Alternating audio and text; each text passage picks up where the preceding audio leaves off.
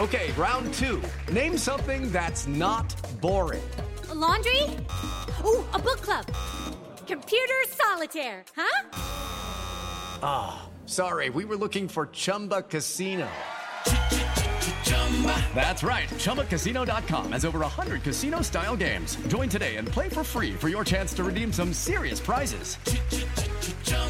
ChumbaCasino.com. No purchase necessary. Void where prohibited by law. 18 plus. Terms and conditions apply. See website for details.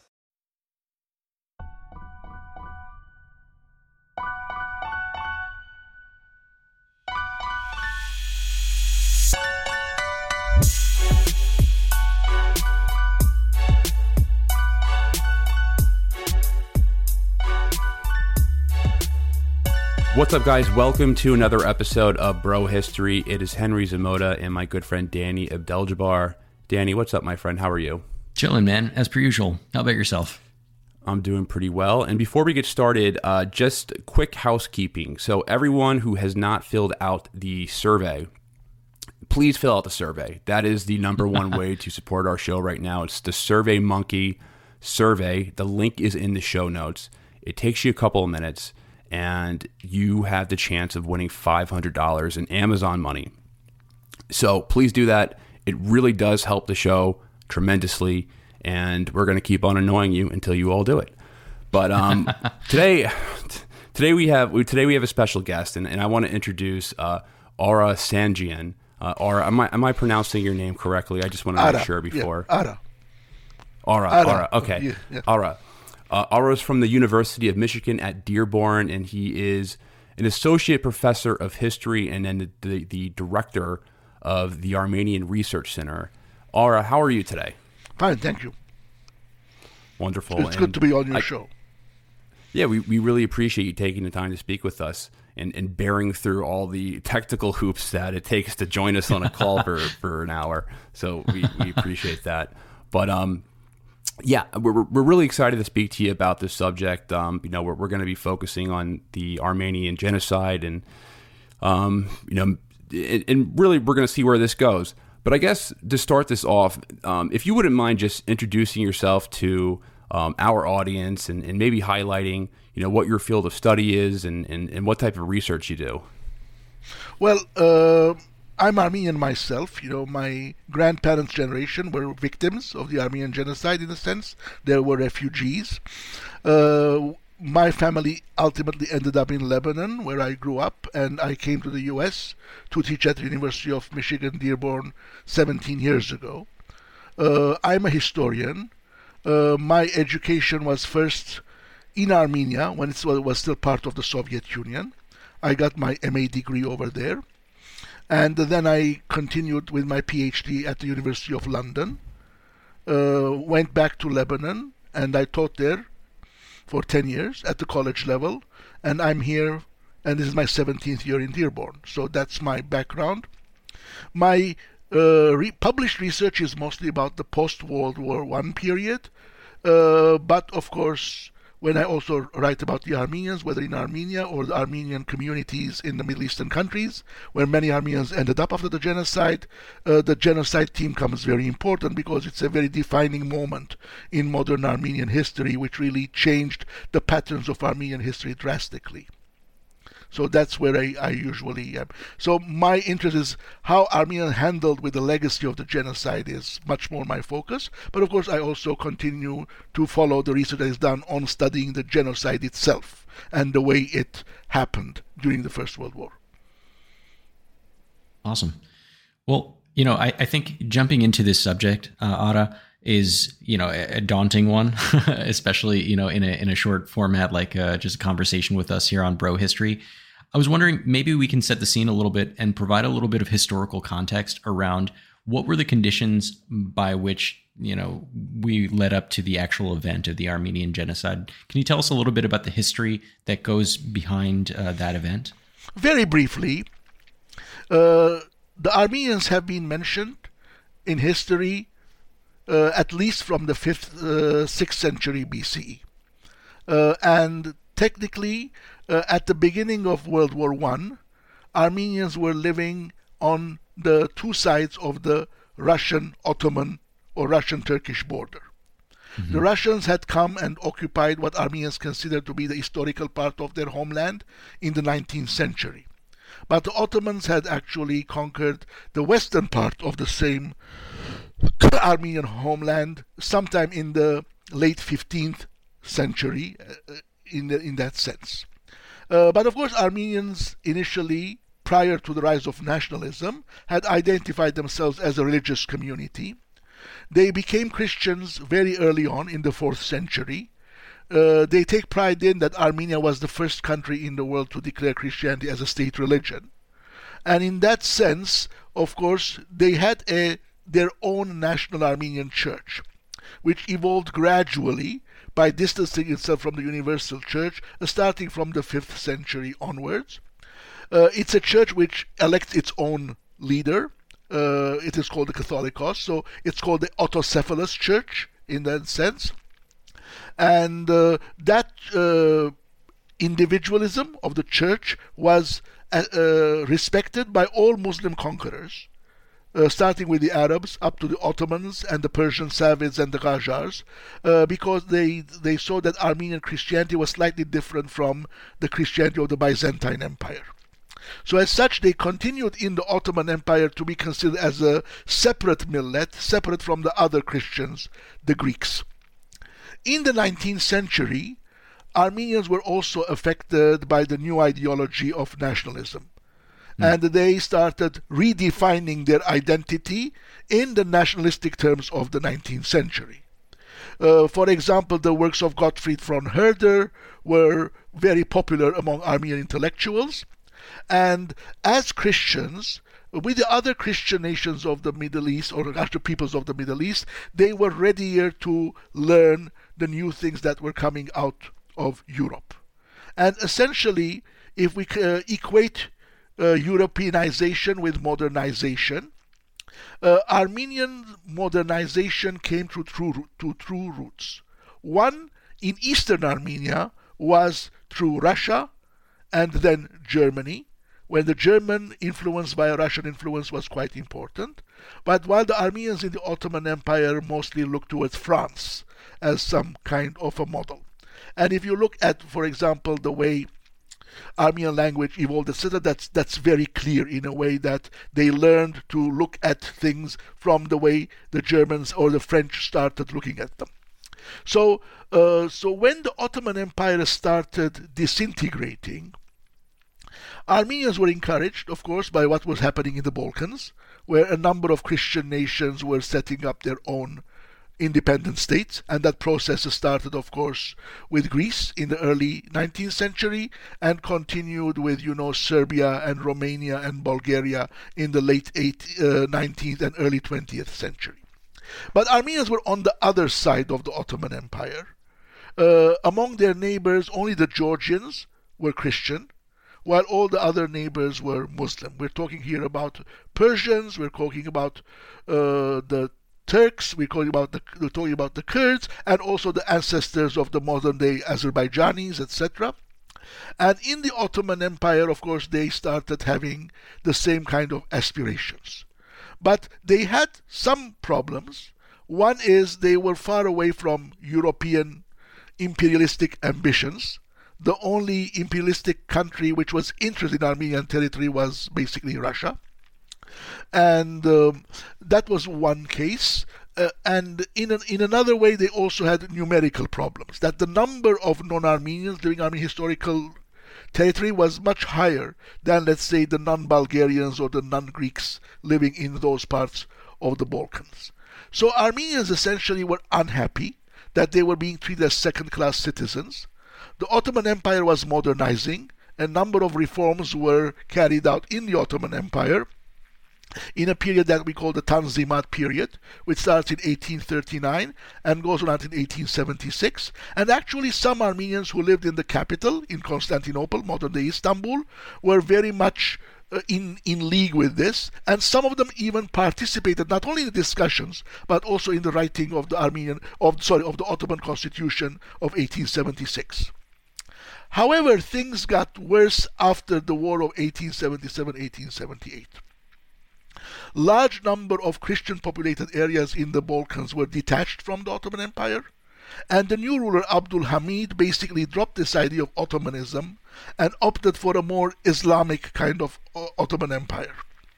And here, Armenians who had been given promises of reforms by the European powers at the end of the war felt unhappy that those reforms were not being carried out. So technically, at no time until the First World War, Armenians asked for immediate independence in the Ottoman Empire. They vacillated between two options. One, empire-wide reforms, which will bring in some kind of Ottomanism, equality, some kind of civic nationalism, or they wanted some kind of an regional autonomy, which other regions in the Ottoman Empire had, like Crete, which eventually, of course, joined Greece, and also Mount Lebanon, where also there was a Christian concentration, and in 1861 they were given a kind of autonomy within the Ottoman Empire. But among the Ottoman governments, there was reluctance to give this, understandably, because they usually saw that every region which became autonomous sooner or later detached itself from the Ottoman Empire. So that's why when World War I began, I think for the ruling Young Turk Party, this was a good opportunity to get rid of the Armenian issue by getting rid of the Armenians. And essentially they carried out something which we now call the Armenian genocide. So basically this was the background of why it started. Otto, thank you for that. That's fascinating. That raises more questions at this point than answers, I think. One thing that jumps out at me, I wonder, what about the land that the Armenians inhabited was geopolitically advantageous to the Ottomans, such that they would wish to, not grant it the same type of autonomy that other states had, like a Serbia or other countries in the Balkans. I think the Ottomans never gave autonomy willingly. They gave autonomy under pressure from European powers. And the closest that the Ottomans came was actually a few months before the outbreak of the war. In the beginning of 1914, after 2-year-long negotiations, which occurred at the end of the Balkan Wars, under Russian pressure, but also some German and British involvement, an agreement was reached between the Ottoman government and the Russian government to actually introduce some kind of self-rule, not full autonomy, in what was called the Western Armenia or the Armenian populated regions. They were going to be divided into 2 inspectorates. There will be 2 inspectors invited from neutral European countries, and actually inspectors were invited, one from Norway and the other one from Netherlands. You see, European countries which did not have really imperial ambitions, so the Ottomans did not have that kind of a negative, suspicious look towards them. And actually one of them was in place when World War I began. And there were a series of rules about, mixed police force, courts, and other kind of things. But one of the reasons the Ottoman Empire entered the war, and they entered it willingly, they were the first to fire the shots at the Russians. There was no Pearl Harbor which dragged the Ottoman Empire into the war. Actually, they thought that if they would remain neutral, the winning coalition will dictate terms on the neutral and relatively weak Ottoman Empire after the end of the war. So, they were right about that. Yeah. So basically there was some discussion among them. Some of their leaders wanted alliance with France, Britain, Russia, but they were cold-shouldered by them. Others were enthusiastic with Germany from the start. And when the others' appeals were not met, they gained the upper hand. And eventually, at the next day after the outbreak of the war, August the 2nd, they signed a secret agreement with Germany, where Germany, of course, promised to help them fulfill their aspirations. Their aspirations were mainly to recover some of the territories that they had lost in the previous decades, and also in some sense to move eastwards towards those parts of the Russian Empire, starting from what is now Azerbaijan, and then crossing into what is now Central Asian republics, because they thought that because these nations were speaking Turkic languages, because many of the Turks considered themselves to be originating from Central Asia, so there will be some kind of Turkic unity, in the same way, let's say, like the Russians were trying to play the role of the big brother in some kind of Slavic unity, etc. Yes. And some of the young Turk leaders, not all of them, had these aspirations. And for them, Armenians would be something like a barrier to make it easier for them to join links with the Turkic-speaking people in what is now the South Caucasus and then across the Caspian Sea to Central Asia. But for the majority, empire saving, empire maintenance was much more important than this kind of ideology. Gradually, the Young Turk leadership, that was the name of the party that was ruling Ottoman Empire after 1908, they were becoming more and more nationalistic. Compared to the predecessor, Sultan Abdul Hamid was more Islamist in his approach. And so they also wanted to bring in some kind of a Turkish nationalism. And one important factor was also to create a Turkish bourgeoisie. And since the Christians, not only Armenians but Greeks, played an important role in commerce in the Ottoman Empire. That has traditionally been their role. So essentially also to weaken that group and to concentrate economic power as well in the hands of ethnic Turks was also part of the aspirations of the Ottoman government during World War I, as they embarked on actually deporting and en route massacring many of the Armenians who lived all across the Ottoman Empire, actually. So even Armenians who lived in the western part of the Ottoman Empire, close to the Bulgarian border, they also were actually ejected from their own homes, although Armenian political aspirations never extended to those parts of the empire. They assumed that, yes, there will be some kind of an autonomy or self-rule in historic Armenian territories, while other Armenians will continue living as subjects of the Ottoman Empire, in the same way as Greeks were living in the Ottoman Empire after Greece had seceded, and established a nation state of its own. So in that sense, it was a much broader kind of an ideology. The problem for historians is that when the Young Turks lost the war in 1918, before fleeing the Ottoman capital, they actually burnt all their papers. And because it was a one-party state, all the important decisions were taken at the party level, and government papers, which were not burnt, do not give us that kind of insight about the ideological motives. They give us a lot of orders and other things, and many of them are gradually becoming more accessible.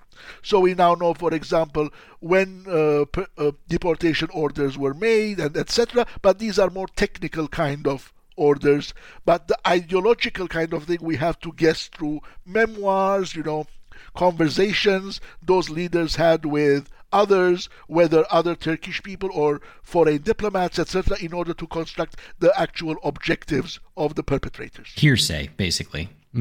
Well, a little more than that, but diplomatic reports, intelligence reports by the French spies sent. So there are this kind of situation, and also memoirs of people who tried to talk about how they looked at the world and what did they see in the world and how did they want to change the world.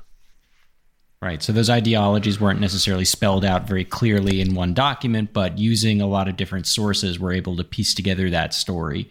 Correct? Yes. And I personally think that while all of them were empire savers, some were more ideological, looking for broader ideals rather than others. So Turkish nationalism maintained the empire as closely as a new Turkish state as possible, was the lowest common denominator among those who took actively part in this process. Others looked beyond the borders into some kind of a pan-Turkic empire, etc., but not necessarily all of the Young Turk leaders were very much attracted to those ideals or really considered them to be practical.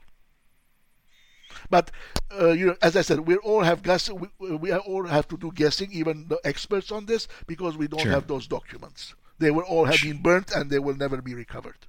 Yeah, and then that's the story that we see for a lot of these situations, actually. So it's not actually surprising that it's hard to exactly pin this down. Henry, you've got your hand raised there. Did you have something to say, or? Yeah, so I guess just to unpack a little bit about what you were saying, and so it sounds like there was conflicting. I don't want to say conflicting, but there was this massive nationalization process that was going on within the Turkish government, and that even included, when you say expansive ideology, did the Ottomans really think that they were going to take over those Turco-Altaic lands or lands like Baku, which was like a major oil hub in the Russian Empire? Like, did those expansionist views go that far? Well, Baku, yes, definitely, because it was thought to be manageable. And actually, toward the end of the war, they captured Baku in September 1918. And one of the reasons they lost the war is because they took troops from the Palestine front to fight on the direction of Azerbaijan, but then the real strike at them was by the British Army on the Palestine front, and this is where they actually fought the last battle, and then they had to go and seek an armistice, which is almost like a acceptance of defeat. As beyond that, probably, and some of the Germans were actually encouraging them. In some of the lines in that agreement, secret can be interpreted as German encouragement, and we know that the Germans also used to go and send spies in those areas in order to create trouble for the Russian Empire behind the enemy lines. So probably at the widest imaginations, yes, there were, but probably they were a minority among the people who actually took those decisions. For example, the attack on the Suez region, which they tried twice, doesn't help at all with this dream. Which means that at least those people who attacked Suez and wanted to get Egypt back, they were more like retrieving what the empire had lost rather than establishing a new, what you call a Turanic or Altaic empire. But some of the Young Turks leaders had those ideals. And the most important one among them was Enver Pasha, who actually in the end went up and fought in Central Asia, and he was killed there in a battle when local Muslim groups were resisting the Bolshevik advance. And that was in the very early 1920s. So let me know if you think this is a fair comparison, because this is how I look at the Armenian situation in the 19th, 20th century. Very much kind of like the modern day Kurds, where you have autonomous zones in different states. However, there's certainly many Kurds who aspire to have their own Kurdish state. And I even draw another parallel. They have massive problems with, or the Turkish government has massive problems with them. So it's that's how I kind of look at them, and I try to paint that lens just for people who haven't studied this era that much as a way to view the Armenians at that time. You think that's a fair comparison to the modern day Kurds? Look, for somebody detached from the region, I think that's a fair comparison to make. Of course, there will be differences and similarities, but when it comes to the Armenians, it's not only a question of comparison, because many of those territories were inhabited by Kurds. And much of the unhappiness of the Armenians were that Armenians were more settled people, and some of the Kurds were still nomads. And oftentimes the Armenian villagers, even more people in leadership positions who were more educated, used to ask the Ottoman government to rein in on Kurdish disorder or whatever. During the genocide, many Kurds benefited because they were given permission to loot and plunder and abduct and the other, etc. But what has happened since then, without Armenians, now the Kurds have become the target in those regions of Turkish nationalistic oppression. That has created some kind of sympathy and also some kind of soul searching. For example, many Kurds are ready to admit that what happened to the Armenians was genocide in Turkey. But there is the other role, their own role in the genocide. Of course, ideologically, they had no role. The ideology which encouraged the population to become culprits, accomplices, in a way, was different. But by providing incentives to ordinary folks to enrich themselves, they actually pushed a lot of people to participate in actually helping to drive the Armenians out of that region. And among them were a lot of Kurds. So this is an issue which probably for scholars it's easy to interpret, but for the Kurdish nationalism trying to create a story of its own, and like all nationalisms trying to present the image of the good one surrounded by the bad people around them, it's a bit difficult to actually fit into it. Right. Kind of like the American story isn't a story about, how we took over the native population's land and expanded westward until we got to the ocean. Yeah. Right. That's not our story. Our story is the nicer, American dream, right? So, the Kurds probably wouldn't want to talk about that. This is, of course, very far-fetched. If one day the Turkish modern state disintegrates, Kurds and Armenians aspire to some of the same territories. Because ultimately, in the 8th or 19th century, there were areas where there were mixed populations. Mm-hmm. Not only Armenians and Kurds, but also Assyrians used to live in the south of Lake Van region. And the Assyrians were also subjected to what is now being described as a parallel genocide.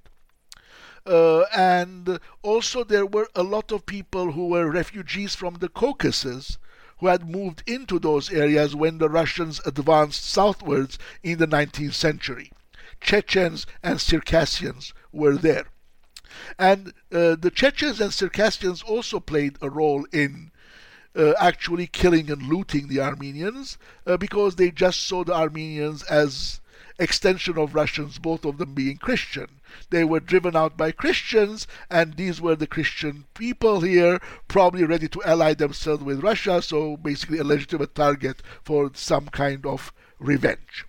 Now, there is no Chechen or Circassian nationalism aspiring to establish a state on the territory of Turkey, so that kind of issue of how to look back is different.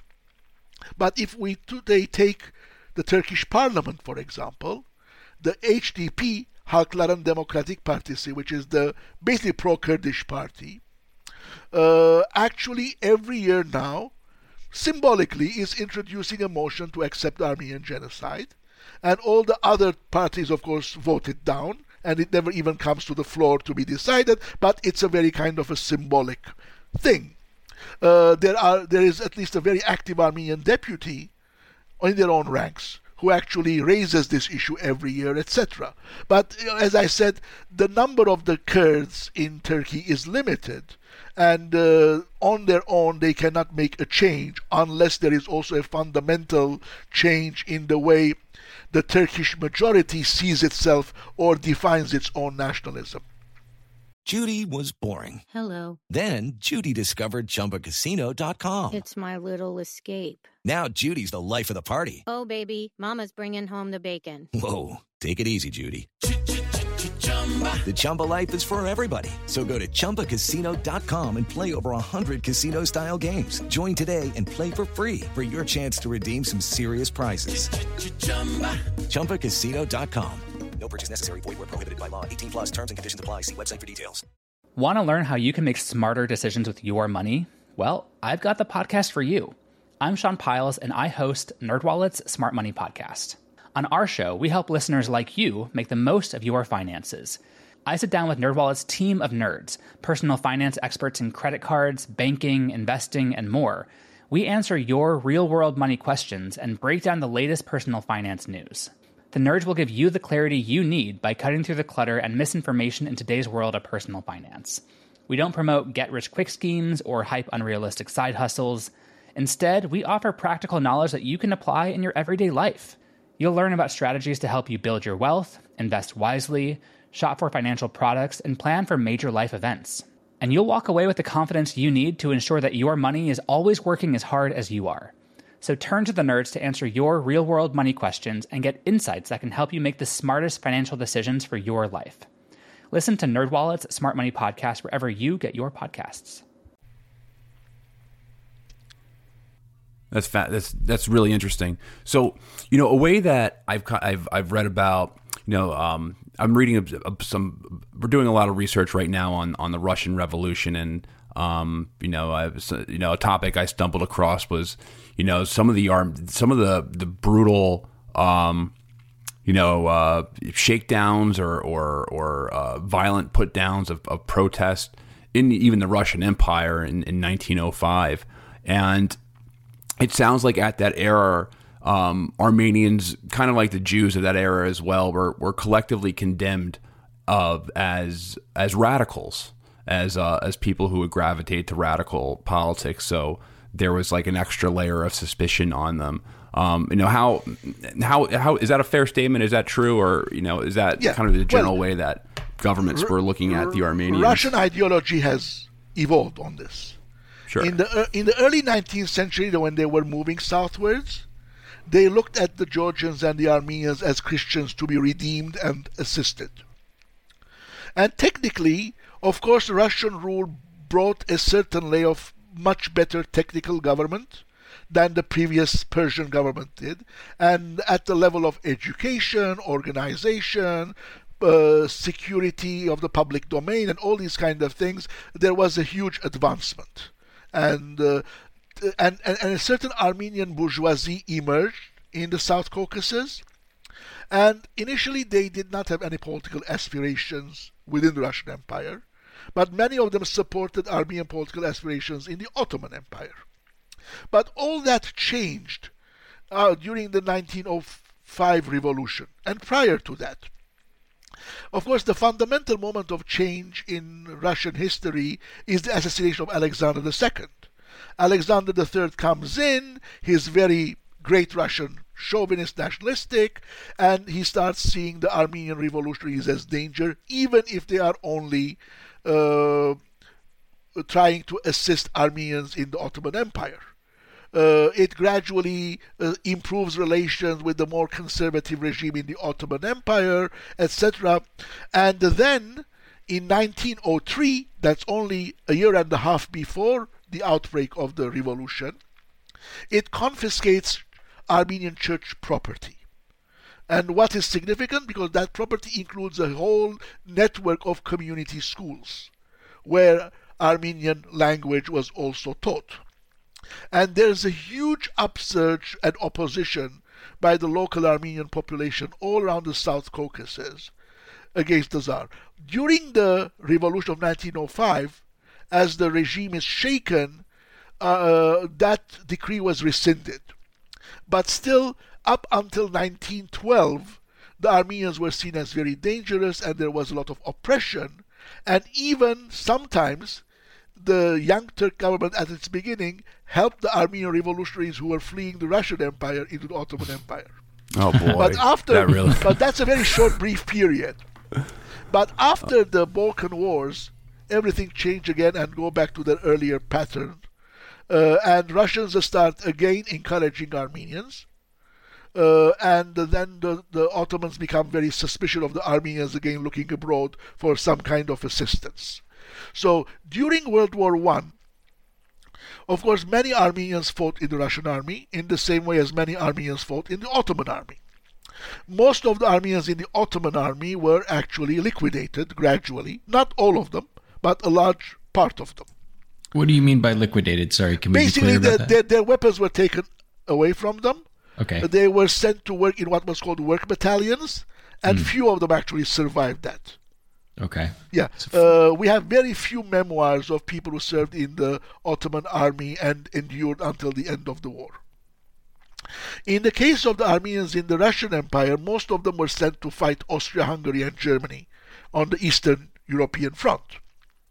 But when the Russian army was fighting the Ottoman Empire, some 5,000 to 8,000, we don't know, Armenian volunteers were actually initially gathered to fight alongside them.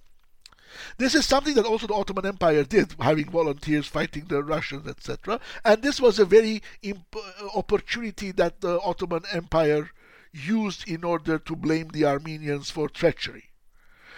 Well, in previous Russian Ottoman wars starting in the 19th century, similar battalions had fought, and the Ottoman government had not seen in them any kind of an token of mass treachery, etc. Now time had changed. But also the Armenians were, just before the outbreak of the Russian Revolution, we're talking about, let's say, the late part of 1916, the Russian armies had actually advanced quite well into Ottoman territory. And many of the areas where the Armenians had lived before the deportation were now under Russian hands. Armenians were a bit unhappy that the Russian government was not allowing them to return the survivors to their own homes and towns and cities, etc. But in any case, this idea that the Ottoman rule was not going to come back was seen that it was going to be a positive step. But ultimately, the Russian Revolution weakened the Russian army, they had to retreat, etc. And the Ottomans got the opportunity, as I said, to reach up until Baku in the September of 1918, but only a month and a half later they had to actually accept defeat against the British. So this is basically what happened. The Russian involvement in the genocide is equivocal. In some areas where the Russians were able to conquer quickly, some Armenians were saved, and they actually moved into Russian Armenia, Eastern Armenia. Today in Armenia you have a lot of people who are from those regions, who have been living there for now over a century. They still keep their group identity, they mark events, etc. And even the Soviet government from the 1960s allowed them to do those things. In that sense, but at the same time there was this idea that the Russians were ultimately not going to help the Armenians have any kind of autonomy or whatever had the war been concluded with Russian participation in the Allied victory. The fact that they moved out, of course, changed the whole balance in the region. Mm-hmm. So perhaps we can. You're painting a really good picture of like the premise before the actual event, the genocide, right? And there's a lot of arguments that are being made that show the suspicion on the Turkish side of the Armenians as being treacherous, as an example, right? What actually causes the event to occur? Like how do they start deciding to kill a bunch of people? Like where does that come from? We don't know exactly when they made the decision, but we assume they did it sometime between January and March of 1915. And they start execution of it in April of 1915. A bunch of the deportations take place between May and September of 1915.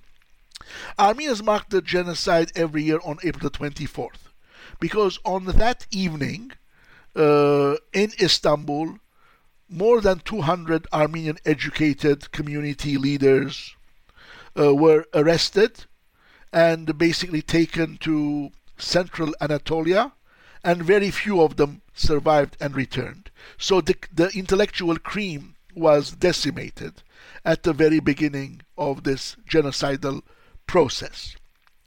The Ottoman Empire initially, and this is another way we don't know exactly what happened. So there is no that kind of Gavrilo Princip event, so that one person went and what we have is that in the first few months of the war, end of 1914, very early 1915, the Ottomans took the initiative on the Russian front.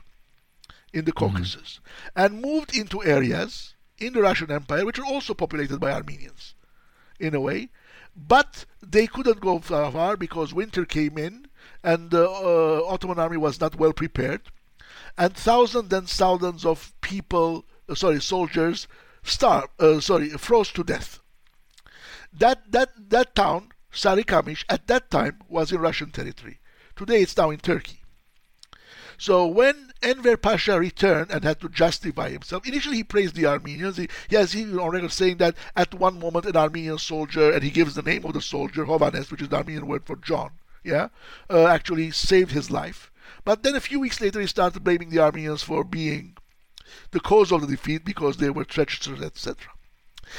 Some people say, and these are of course more Turkish historians who go against the government position, is that the reason was the attack that the Allies, mainly the British, tried on Constantinople, Istanbul in the spring of 1915, the one that we call Gallipoli.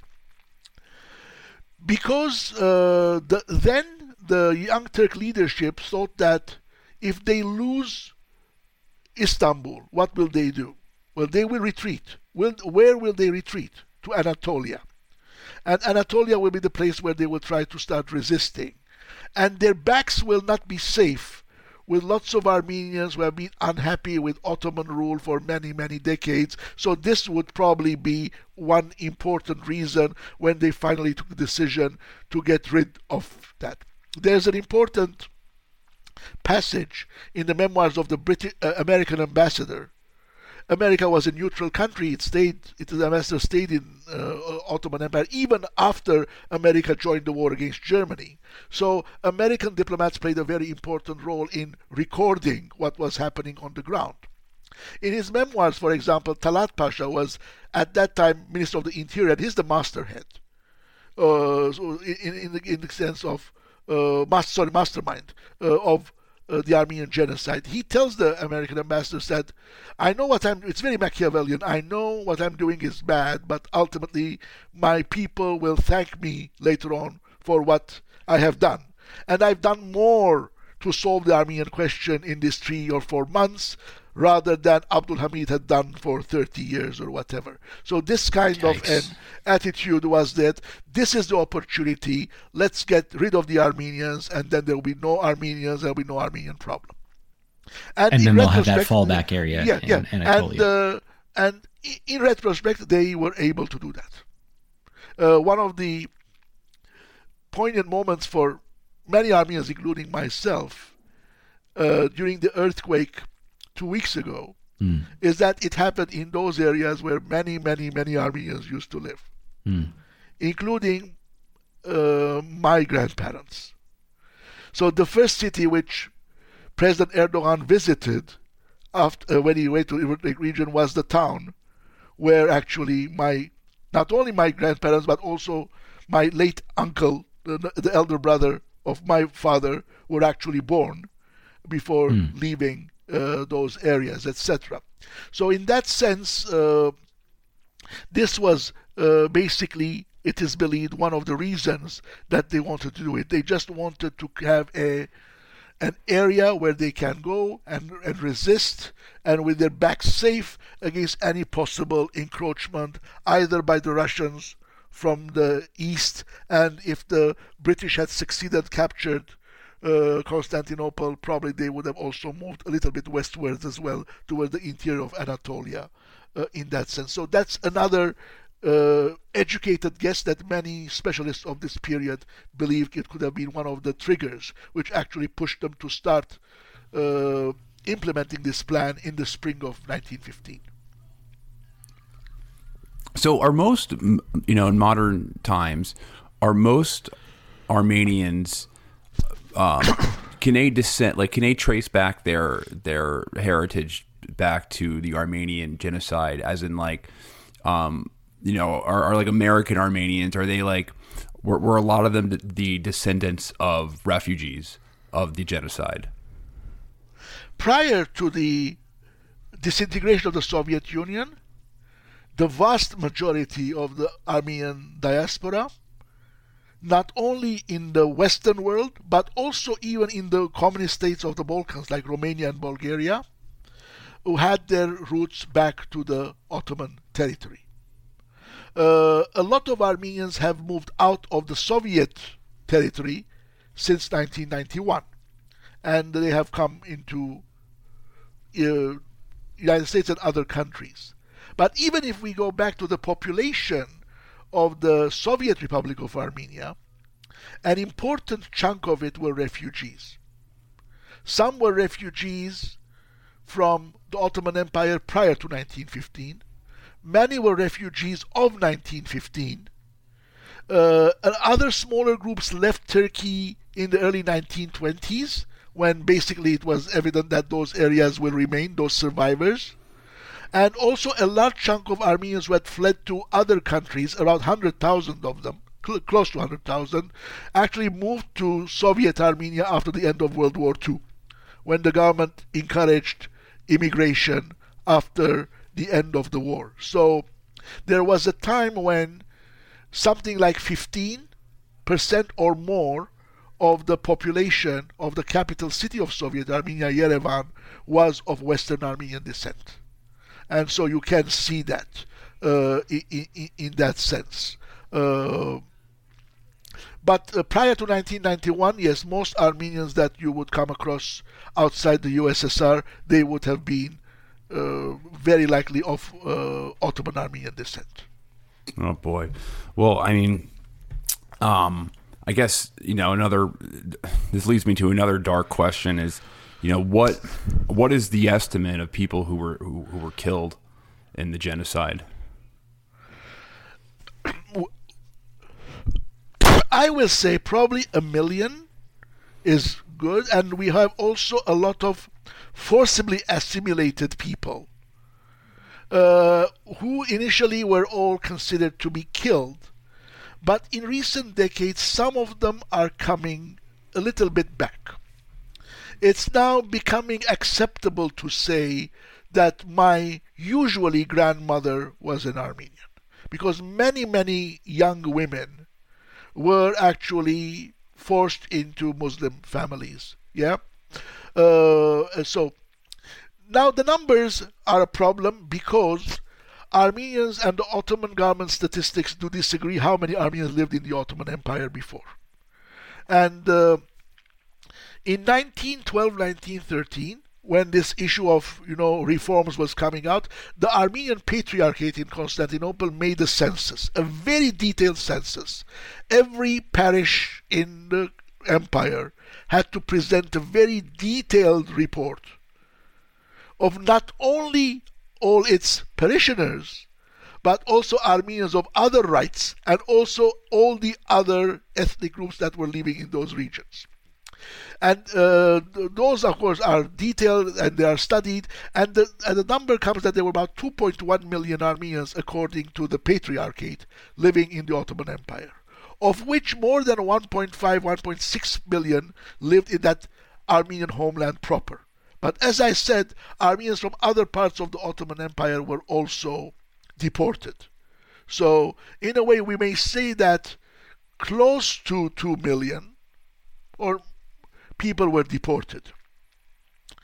In the end, those who were survived as Armenians were probably a few 100,000. So if you subtracted the numbers, it was 1.5 million. But that also will include the forcibly assimilated. So we don't know what is the total number of those killed. From a handbook of the Talat Pasha, which was published a few years ago, his wife had given it to a Turkish historian who actually published it. He had estimated about 1 million people killed in his notebook. Now, the Ottoman Empire says no, 1.3 million Armenians only lived, and that's the census.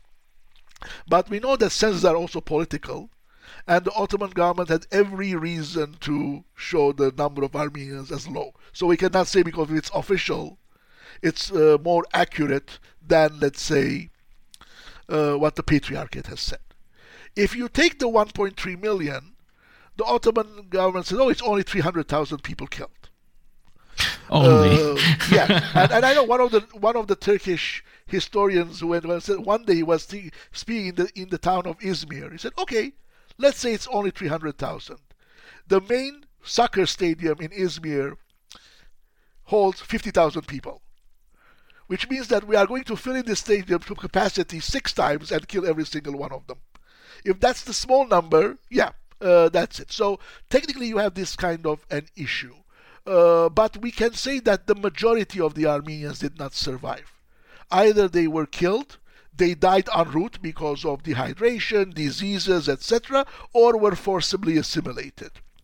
Usually adult males were not, but children and young women were very vulnerable. When you say assimilated, do you mean like, Turkish Janissaries types, No. taken against their will and most of them were taken by Muslim families, Turkish, Kurdish, Arabs, etc., and were raised and married there.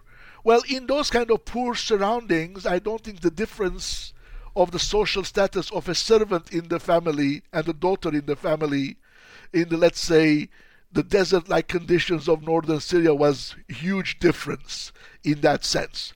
So we had that in a way. And also there were some males. For example, something which happened with a person I know.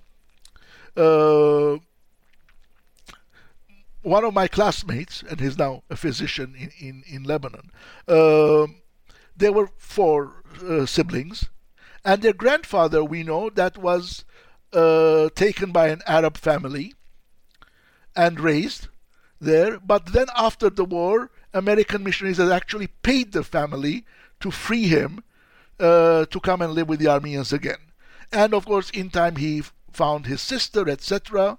But because he has lived his childhood among Arabs, he always felt more comfortable speaking in Arabic rather than Armenian. He, of course, understood Armenian well, could speak Armenian well, but once you get into it after the 5th or 6th sentence, he would prefer to continue with Arabic. In any case, in our own school there was also a guy who ended up being a very famous television anchor in Lebanon, and he one day invited his classmate, the sister of my classmate, and they took the father to the show. And this was in 2005. I remember the date for other reasons. And this guy, already in his early 90s or late 80s, was telling about his own experiences. It will get emotional. Yeah. A family in Syria look at this man and say, "This man is looking just like our father." They call the TV station.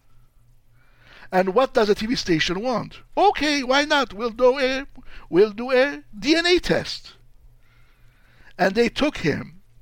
And yes, they were the son and the daughter of the lost brother who had already died. Yeah. And this is something. This happened with a man that I used to know a lot, and I used to speak with him a lot, etc. When I was, well, not only a kid, but I was also an adolescent in that sense. So this, a few years ago, a bunch of Turkish authors whose grandmothers were all admitted to be Armenians wrote a collection of the book called Grandchildren, Torunlar. And it's evident that unlike this case, most of the cases are the grandma is Armenian rather than the grandpa being Armenian. In this case, the grandpa ends up in Syria actually, and ends up living among Arab Syrians. And this was the story. So there was quite a lot of this, and some people used to come back up until late 1920s. The League of Nations used to help them. There are records of other things that they used to do this. Others actually had second families. They found their first families. There are even people who actually come and spend time with their first bunch of children, and they said, well, we want to go and live with, go back with the other Turkish children that they have. So there are stories like this as well. Unfortunately, this human side cannot be talked very freely in Turkey, because in order to talk about human side, you have to first agree that there was a huge kind of a crime occurring, which the Turkish elite is not ready to talk about yet. Some people say we should talk about these Kurds, these Turks who helped Armenians. And actually there's an organization, Raoul Wallenberg Foundation, where Armenians are involved. A few years ago they made a list of these kind of righteous Turks, etc. But the problem always is with talking about Turkish people, and we have this, of course, in the same way as in slavery in America. Don't talk in the passive voice, saying that a lot of Armenians were saved by Turks. Yes, but saved from whom? You have to also say yeah. So evidently this is there. I was reading an article that years later one Turkish person comes to Lebanon and looks for somebody, and then finds that that person is dead, and but his wife is still alive, and he questions the wife and says, did your husband ever talk about a green handkerchief? And says, yes. Well, this is it. I don't know what it is. It turns out it was some money. He gave it to me, and I said, I'll keep it until you come back. He never came back. That person was going on a pilgrimage to Mecca. Mm-hmm. And as a devout Muslim, basically he thought that he has to find this money, give it back to the person before he actually went on his pilgrimage, in order to go there with a clear conscience. And actually he handed the money and went on to Mecca.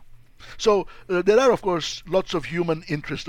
In the case of the Ottoman Empire, because that racism of the Nazis is not there, essentially these kind of human stories are there. But also there are stories of rape, manipulation, and all the others. I talked about some of the more touching ones. And this is also the part of the story that we have to talk about, of course.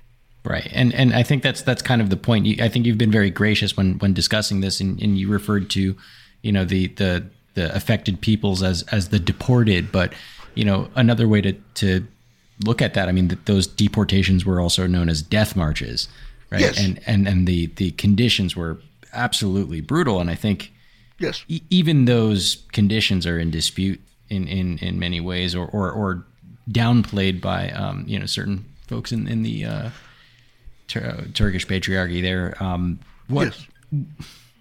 Well, I remember years ago we were at a conference on the Armenian genocide, and one of them read a paper saying that women and the children were those who suffered most. They carried the brunt of all the torturous journeys.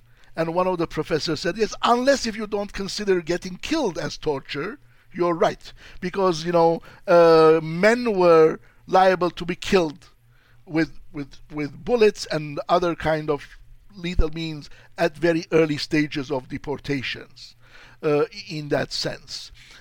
In the mentality of the perpetrators, this medieval notions of Muslim being more important than Christian, inequality in their own minds, and also male being more important than female, made the Christian woman assimilable. Since there is no racism, if you have sex with a Christian woman, she will not pollute your blood of your children.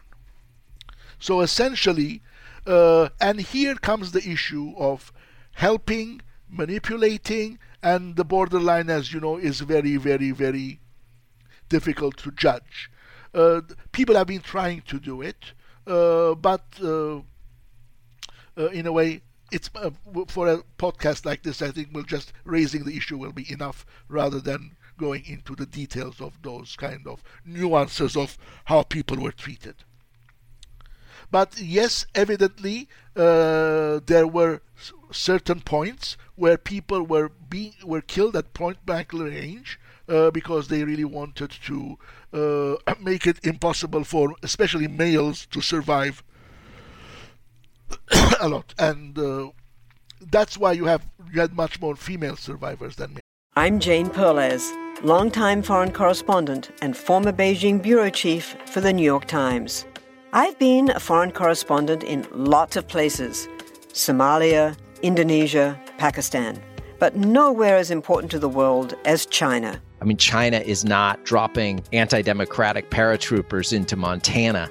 But of course, we did see things like the weather balloon / spy balloon riveting the whole country for a week. This is Face Off, an 8-part series in which we'll take you behind the scenes to key moments in the tumultuous U.S.-China relationship. We'll speak with a diplomat, a spy, a tech reporter, a U.S. admiral, even Yo-Yo Ma. Plus, my pal and noted China historian Rana Mitter joins the conversation.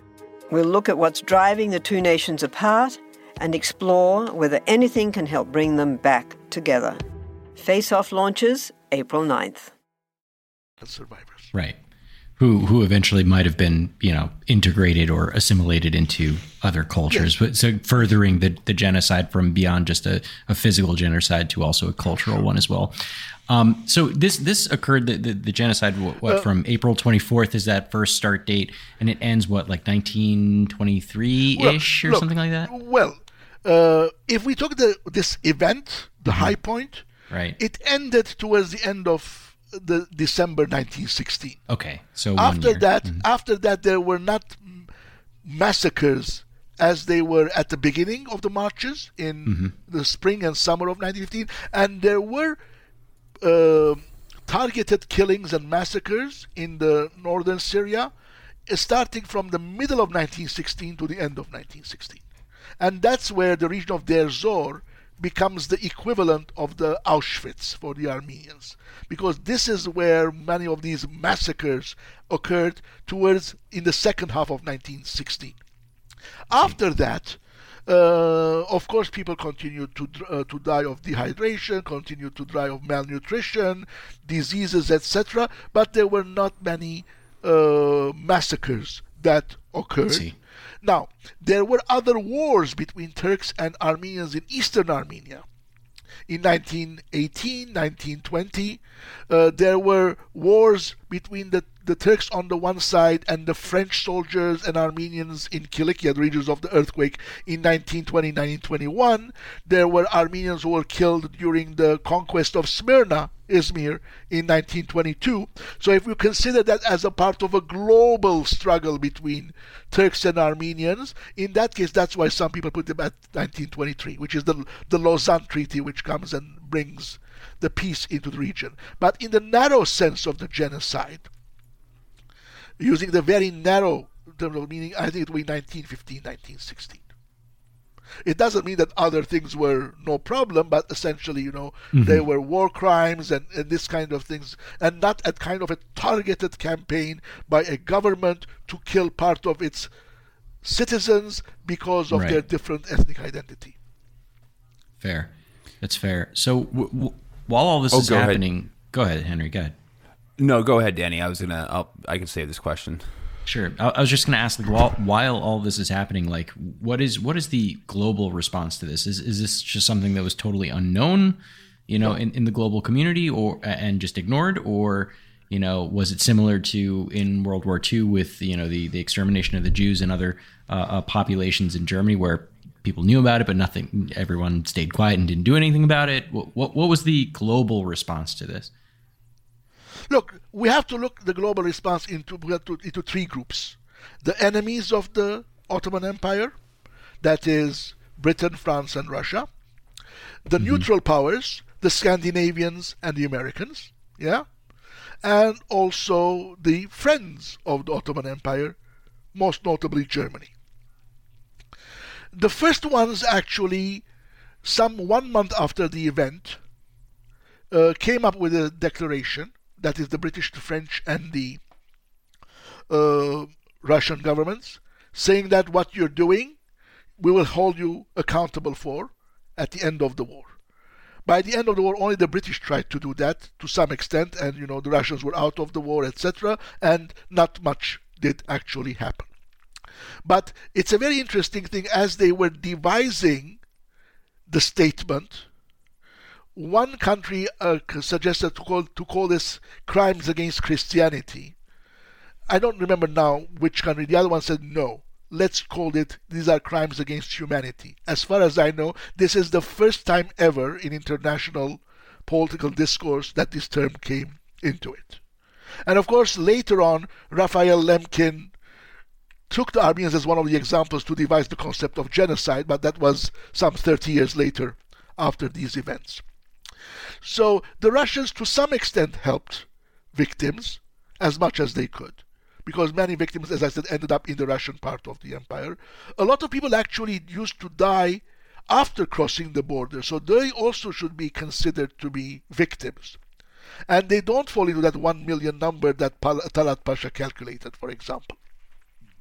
Now, the neutral powers are the most important source of information because they were on the ground.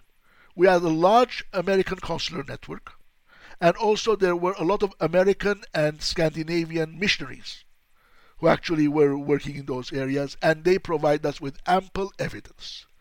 Americans tried to distribute some money, missionaries, etc. So a lot of humanitarian work was carried out. And Armenians also were also part of that network as well, working together with them to try to save lives as much as possible.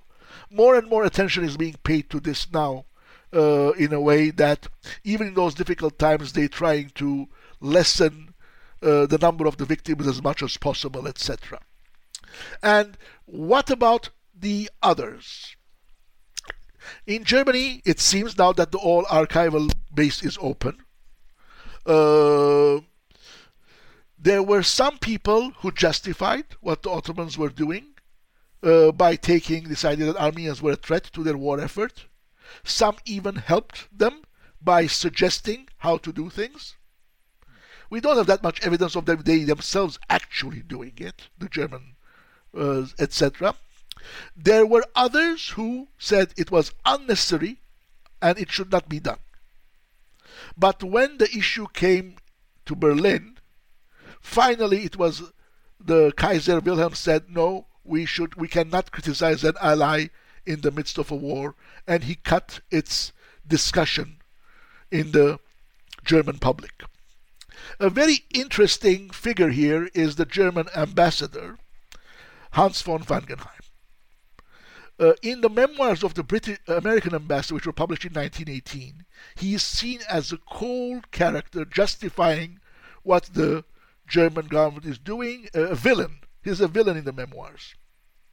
Now that the archives are open, we see him privately protesting, but actually keeping the official line in his meetings with the American ambassador.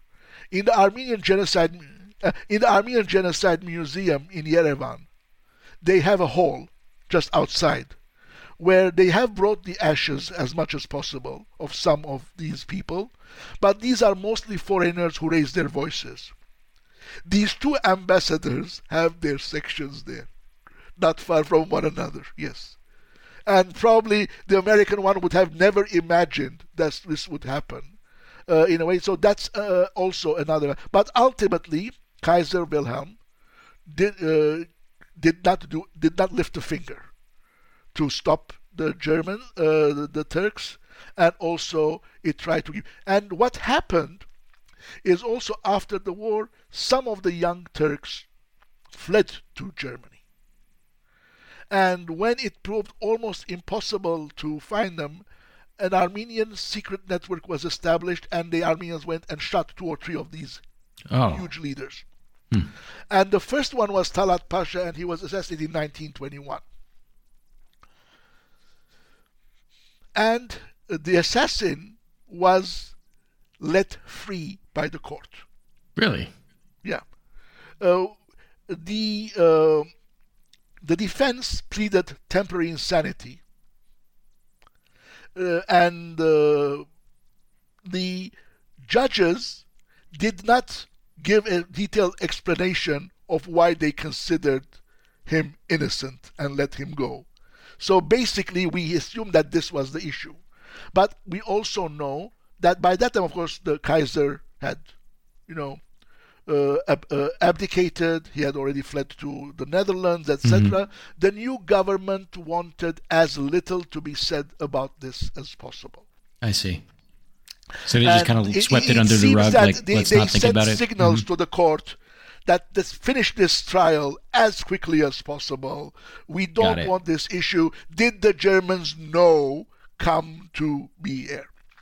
And at that time, the German government did release some archival material, but now new editions of the same archival material have been published with all the deleted lines, etc., and all those things which gave the idea that the Germans knew what was happening or whatever, or closed an eye, were in 1919 all forcibly deleted or kept classified, if we put it in a way, and of course we know it. So these were the different approaches.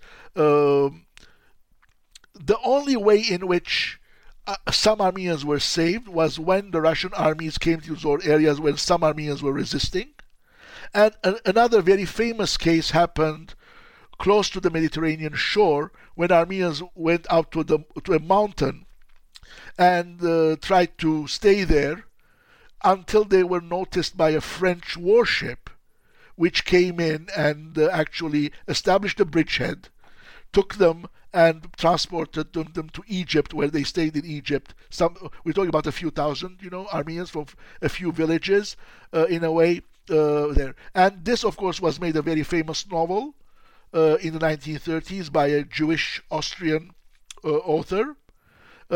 And for years, Hollywood has tried to make a film out of it, but the Turkish government has always tried to prevent it and has been successful in what you have a very low budget production of film, and every time, from Clark Gable to Sylvester Stallone were all interested in playing the lead role in the film, but at no time did this project take off, because essentially the Turkish governments of success from the 1930s up until the 2000s have fought tooth and nail against this movie being made.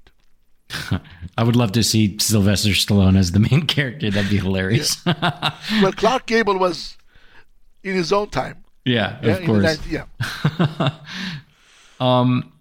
Well, I want to be respectful of your time. Perhaps we can ask you a few more questions, and then we can, wrap this up. But, I guess you've told us the story about how the conditions were to lead up to the event. You told us about the event itself and, the numbers of people that were affected, and how hard it is to pin that down. You also gave us kind of an insight as to, what the global response is or was during the time, splitting that up into the three different camps, the allies, the neutral parties, and the enemies of the Ottoman Empire. So what was the outcome, I guess you can say? What happens in the aftermath of this event, post this event? Maybe we can talk a little bit about how the Turkish government, denies the genocide. Perhaps we can talk a little bit about what are the implications, what do we learn about this event and its subsequent denial, and how that might relate to, current events. What can we learn and glean from the aftermath? Let's look at the successive Turkish responses. Mm-hmm. When the Young Turks were seeing that they're going to lose the war, so in the early October, if I'm not mistaken, of 1918, they resigned and they fled the country. Most of them went to Germany, and some of them ended up in Bolshevik Russia later on, because these were areas where the French and the British could not reach them. And, they knew that they would be arrested and tried, because that was the promise made. There came in a new government. Actually, the Sultan even blamed the Young Turks for having done that, pardoned the Armenians. The Turkish government took its own measures to set up a court and to try these people. They even tried some people in absentia. Those records have been published.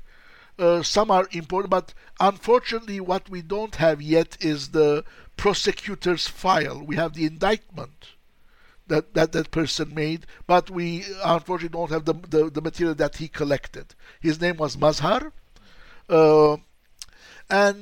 However, many Turks did not like this. When the first of the perpetrators was condemned to death and actually hanged, there was a lot of people who thought it was very unfair. And when Mustafa Kemal started opposing the Sultan, many of the perpetrators fled to Mustafa Kemal's side in order not to be arrested.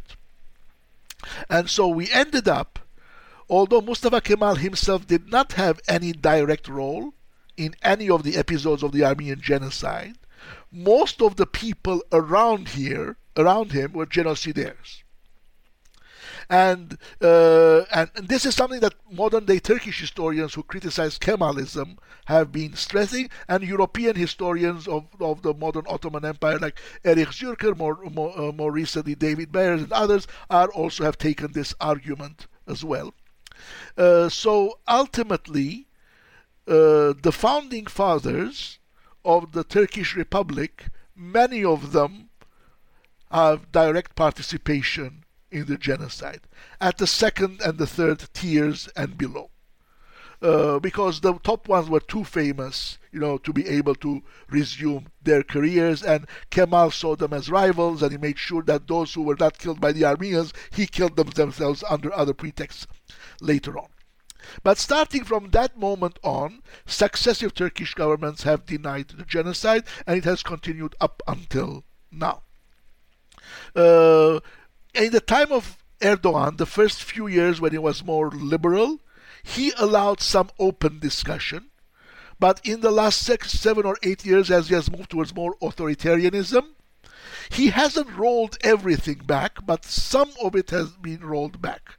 For example, it's still allowed in Turkey now to publish a book and use the word genocide and have it sold. Of course, very few of the books talk about it, but you can find them in bookstores.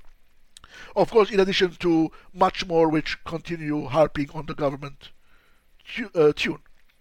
But, for example, where some human rights groups in Turkey used to do commemorations in public, and they did these up until 2015 for a number of years, etc., now they are now forced to go back and do it in halls and not in public spaces again. So in the last 7 or 8 years, there has been a retreat from the relative progress that was there between 2000 and 2014, 2015. But it remains an important task of the Turkish Foreign Office to deny the genocide. It is the duty of every diplomat to deny the genocide as part of his or her diplomatic responsibilities. And every time that any country says something, etc., the Turkish Foreign Ministry or whatever will issue a statement or whatever, etc. There was a time when they used to recall ambassadors, and of course those ambassadors, after a few months, they would go back. The last one which passed the resolution was Mexico, actually almost the time of the earthquake, coincidentally, and even in the midst of the earthquake, the Turkish Foreign Ministry condemned the Mexican move in a way. It's only 2 years. Better things to think about. Well, it's very important for them to have this image, especially under Erdogan, that the Ottoman Empire was an empire of peace, because Erdogan wants to create that image to secure a leadership position for Turkey on the former Ottoman territories. Not necessarily annex them, but to see as an important major regional power, and that it will have a role in seeking solutions to all of its problems, from Libya to Syria to Iraq and whatever, etc. So this kind of an image is there. They had a serious problem with Lebanon a few years back, when the Lebanese president recalled the famine in Lebanon.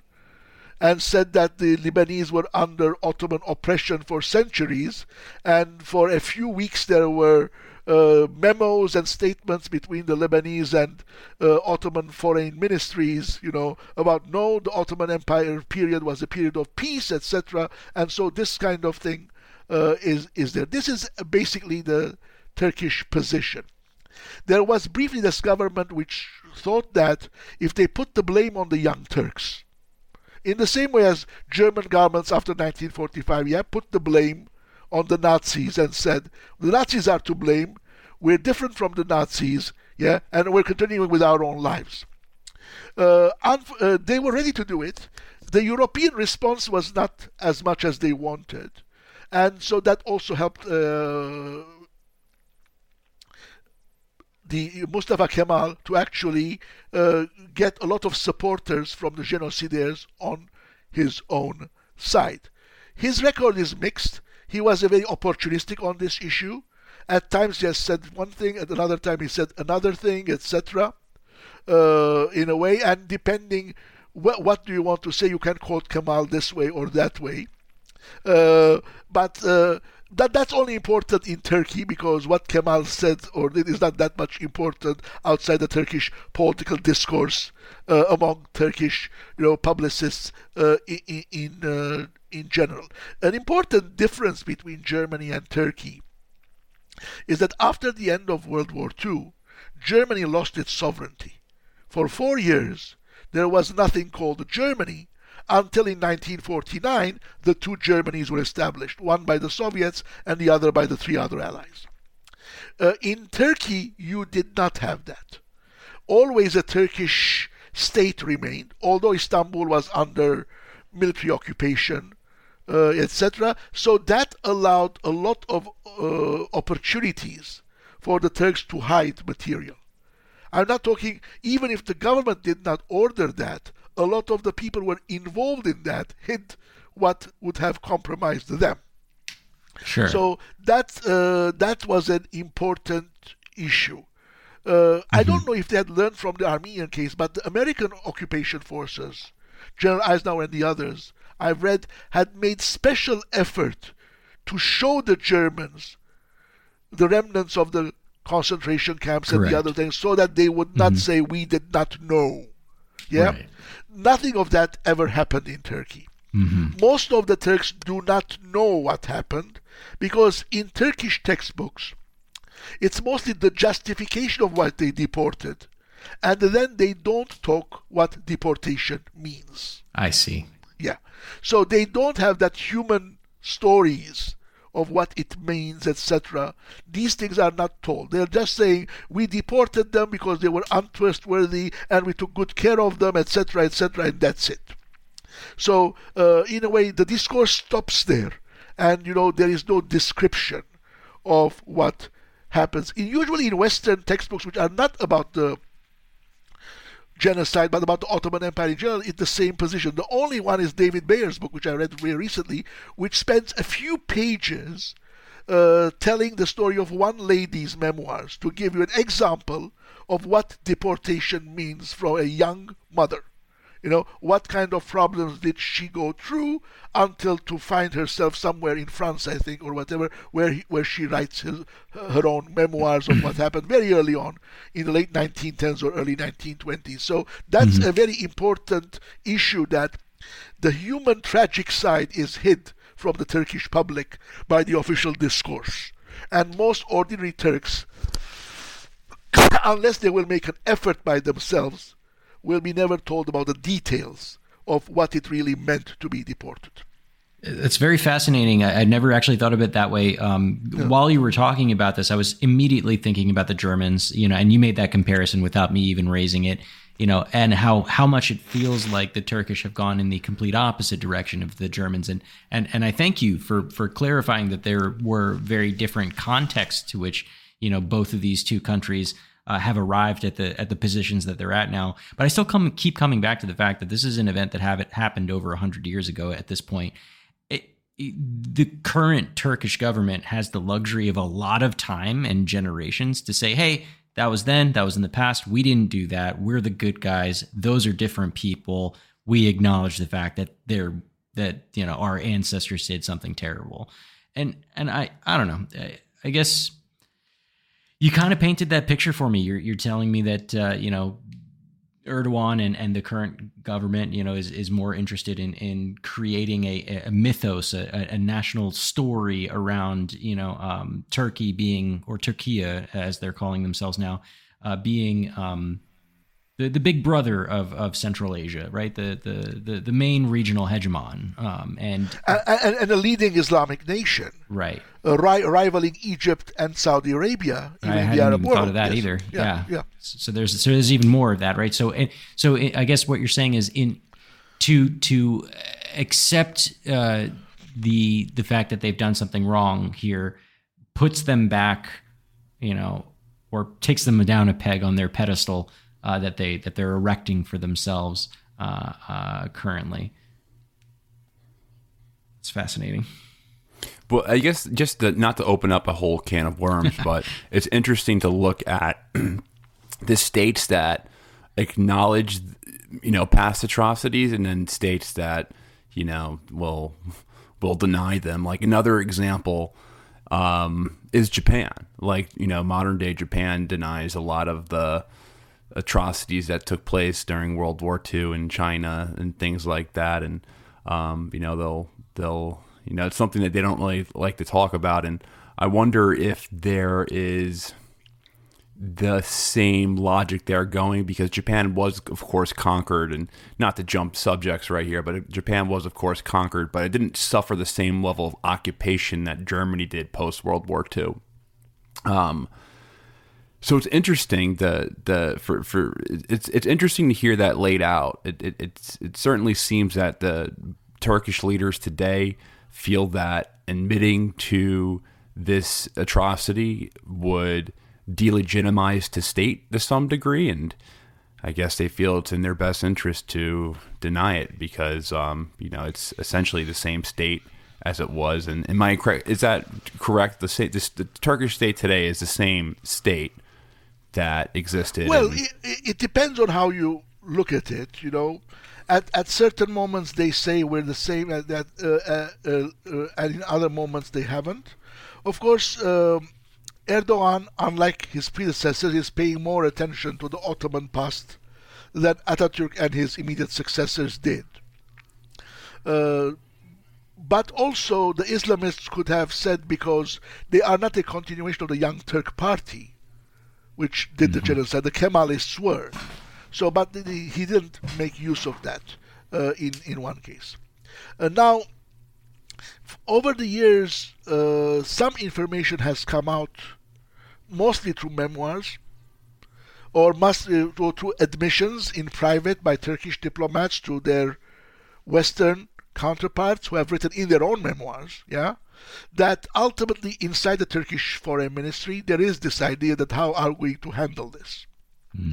But all the time they said that probably it's more cost effective to fight its acceptance rather than, once you accept, open up the whole door of reparations, compensation, and these and that. So that's a very important thing. It was said that when President Turgut Özal was in charge, and he was there, of course, in the 1980s, he actually asked his administration to prepare two reports. What is the cost if we accept it now, that is mid-1880s, and what will be the cost if we accept it in 30 years' time? Cost-benefit analysis on admitting, which is that you very, did very genocide. kind of interesting. And as I said, what I'm saying recent, that was already 7 or 8 years ago, before Atatürk's turn to the more authoritarianism.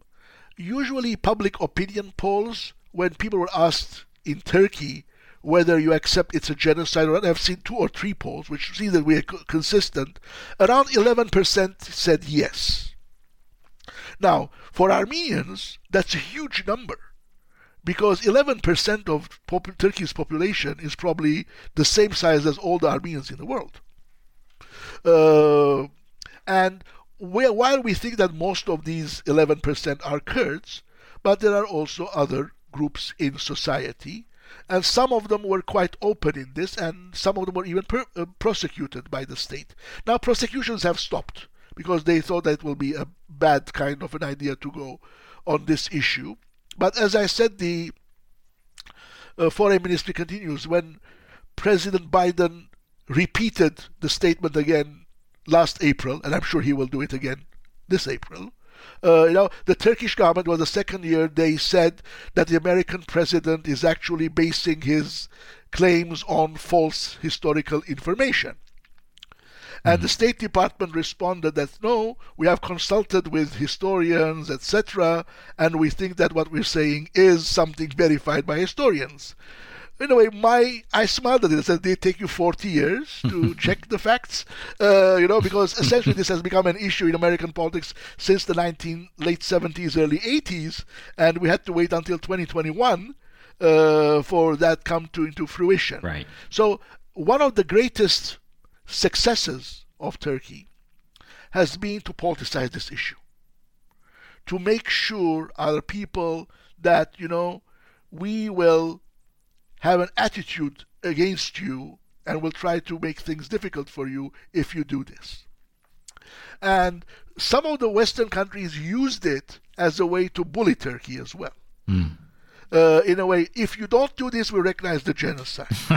But in the end, once you recognize it, you cannot use that bully again, because essentially nothing will change, right? Except on the moral sense. But yet again, for the Turks, this is a very, very it seems to be a very important issue. It has become a matter of national honor. The difference, Henry, between Japan and Turkey is this. In Japan, it's not state's official policy to deny. There are political parties in Japan which deny, and whenever they are more powerful, it becomes politically more important. But no Japanese diplomat, as far as I know, is under obligation to stand up and correct, quote unquote correct, if somebody talks about the Nanjing massacre.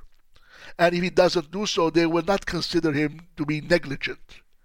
In Turkey, you will pay for it. If I am in a hole talking about the genocide, and there's a Turkish diplomat who doesn't rise up and said what he is saying is something which is baseless, wrong, or whatever, etc., etc.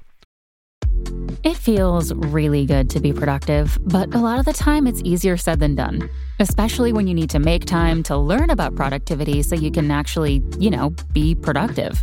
But you can start your morning off right and be ready to get stuff done in just a few minutes with the Inc. Productivity Tip of the Day podcast. You'll hear advice on everything from how to build confidence to how to get the best night's sleep. New episodes drop every weekday, and each one is 5 minutes or less, so you only have to listen a little to get a lot more out of your weekdays. Listen and subscribe to Inc. Productivity Tip of the Day wherever you get your podcasts. That's Inc. Productivity Tip of the Day wherever you get your podcasts.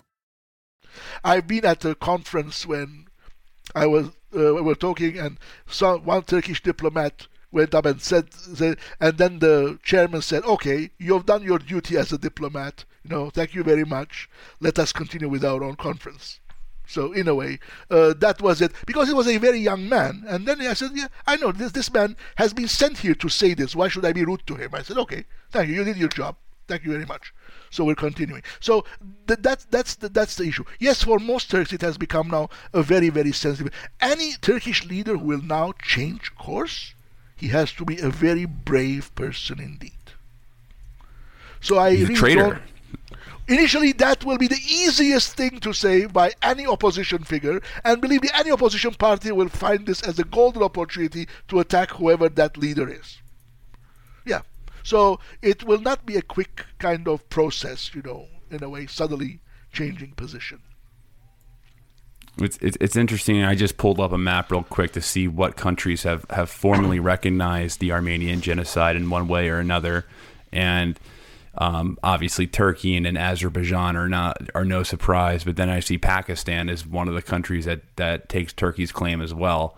I'm sure we can jump through a huge rabbit hole on why the why behind some countries' recognition and the why of some countries not recognizing it. But some of them, just looking at this map, some of them do jump out to me. Where are we at, Henry? The majority of the Muslim world doesn't, but no. You see Iraq, except for and Lebanon and Syria, nobody in the Arab world. And Syria only very recently after the civil war.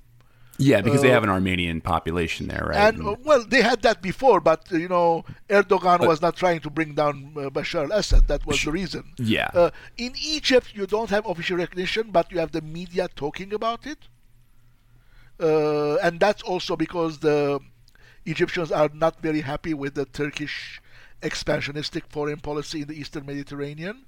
But most of the countries are from Europe and the Americas, North and South. And to some extent, it's also because of the culture, yeah? It's the more culture of human rights, recognizing history, etc., which in the African continent, in the Asian continent, you don't have as much as you find in what we will call as the Western civilization. And so most of the Armenian work had also been towards those areas in that sense. So I think for the Armenians, there's a lot of work to do in places like China, India, and Africa. Yeah, it's also interesting to see some of the countries that have NATO aspirations, such as Sweden and Finland. Sweden, which looks like it does recognize it, and then Finland, which looks like they have no official statement. But I guess I'm sure that whole thing just plays into the overall relationship between Turkey and other states, because like it or not, Turkey, just strategically located, they do have influence in this world, and it's just interesting to see how the countries react with them. It's Turkey's influence which keeps Bulgaria out.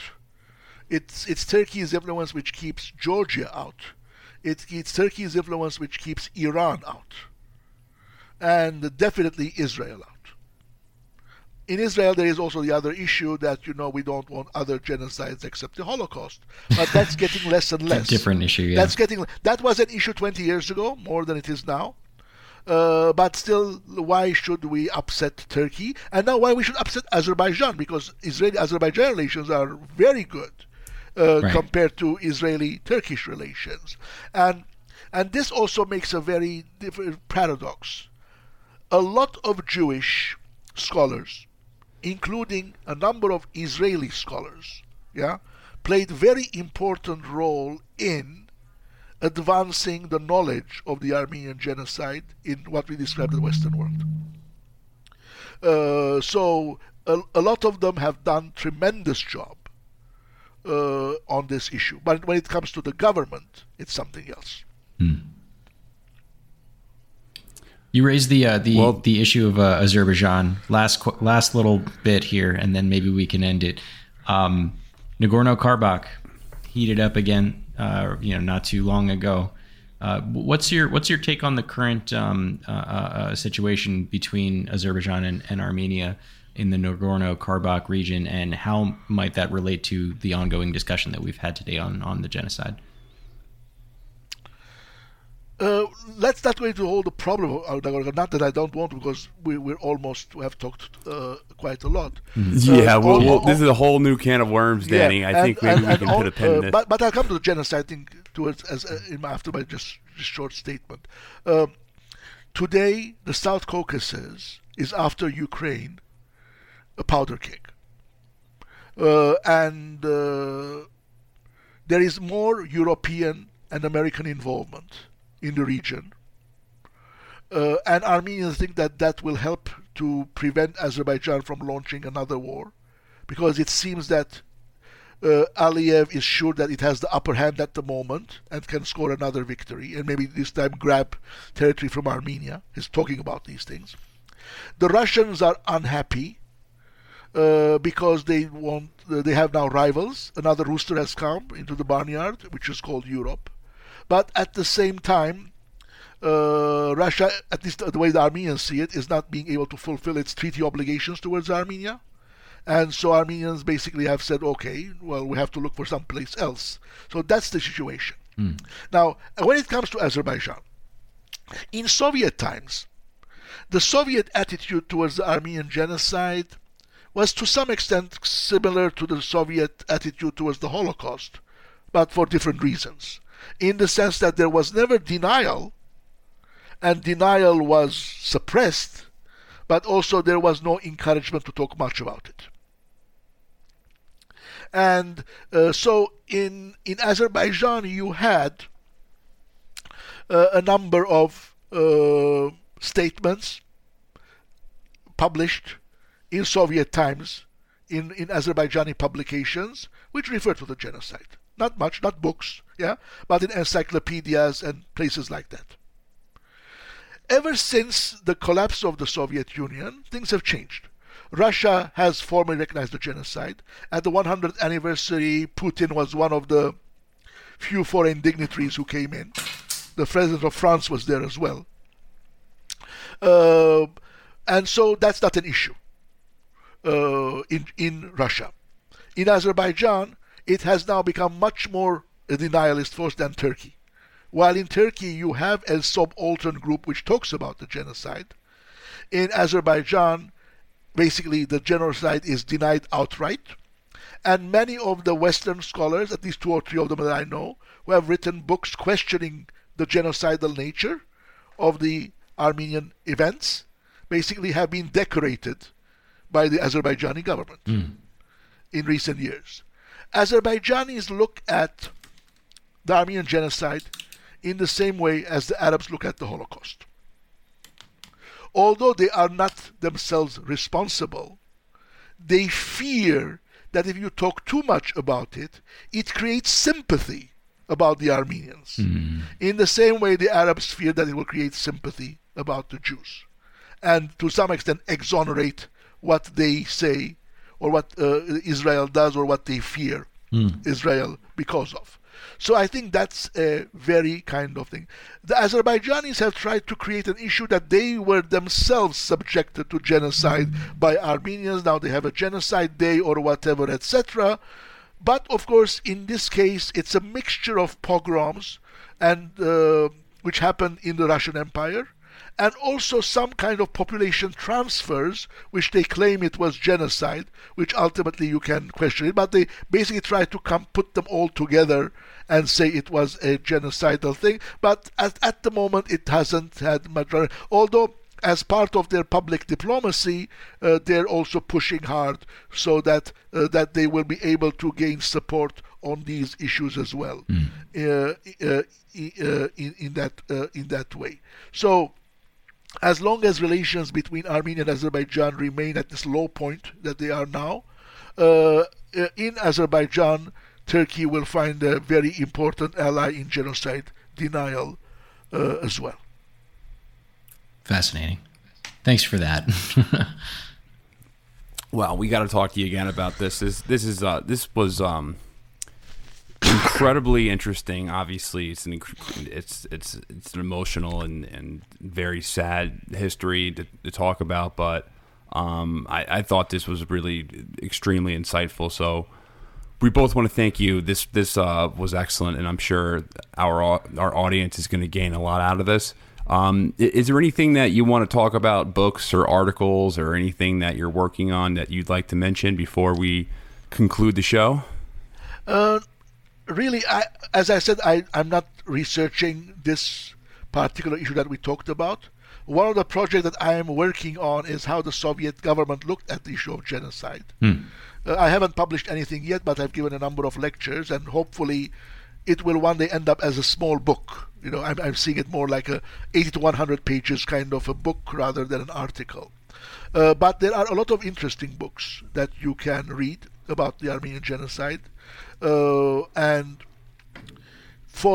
as a matter of size, that is, let's say, about 250, 260 words, I think Donald Bloxham's book and Ronald Grigor Suni's books are probably the best in as much as the size is taken into consideration. There is Raymond Kevorkian's The Armenian Genocide, but that's a huge book of 700 pages, and I really don't expect people to read it in that sense. So if you want to get the general view of it, it's Donald Bloxham, the title is exactly missing me. I think it's called the Great Game of Genocide. I'm not sure about. I don't remember quite correctly. But the author is Donald Bloxham, and Ronald Sweeney says, "You live in the desert and no place else." These are two good middle-sized books, where you can read and get a general bird's eye view of what was happening. In the case of Ottoman history, Donald Bayer's chapter, The Armenian Genocide and the First World War, in his book about the Ottomans, is one of the latest one, and that's about a 10 to 15 pages kind of a short overview as well, which can be very useful. Yeah. Oh, sorry, I was going to say a number of books on genocide in which you will find chapters on the Armenian Genocide. So those are also very useful. Books about history of genocide or sociology of genocide, usually most of them have a chapter on the Armenian Genocide. Yeah, I was going to say that we have a lot of like grad students who listen to this show, so they're always asking for like different books, or if we quote something or we talk about something, they're always asking where we're getting that information. So these are great recommendations, and we appreciate that. So Danny, anything else you want to conclude with? Nope. All right. So thanks again, Ara. Really appreciate you joining us today, and let's do it again sometimes. And also, everyone still listening to the show, make sure that you fill out the survey in the show notes, the Survey Monkey survey. That is the number one way that you can support our show right now, is filling out the survey. And it is a reminder, again, because it is imperative that all you guys do it. You can win $500 in Amazon dollars. So please do that, and we will see you next week. Thanks for having me. Thanks. Wishing you all the best. All right. Take care, everyone. Peace.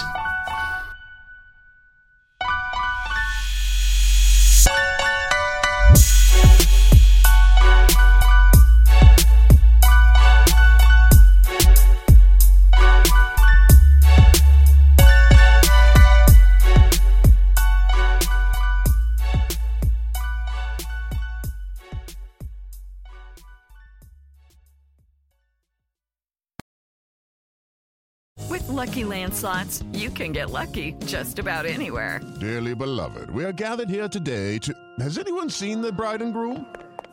Sorry, we're here. We were getting lucky in the limo and we lost track of time. No, Lucky Land Casino, with cash prizes that add up quicker than a guest registry. In that case, I pronounce you lucky.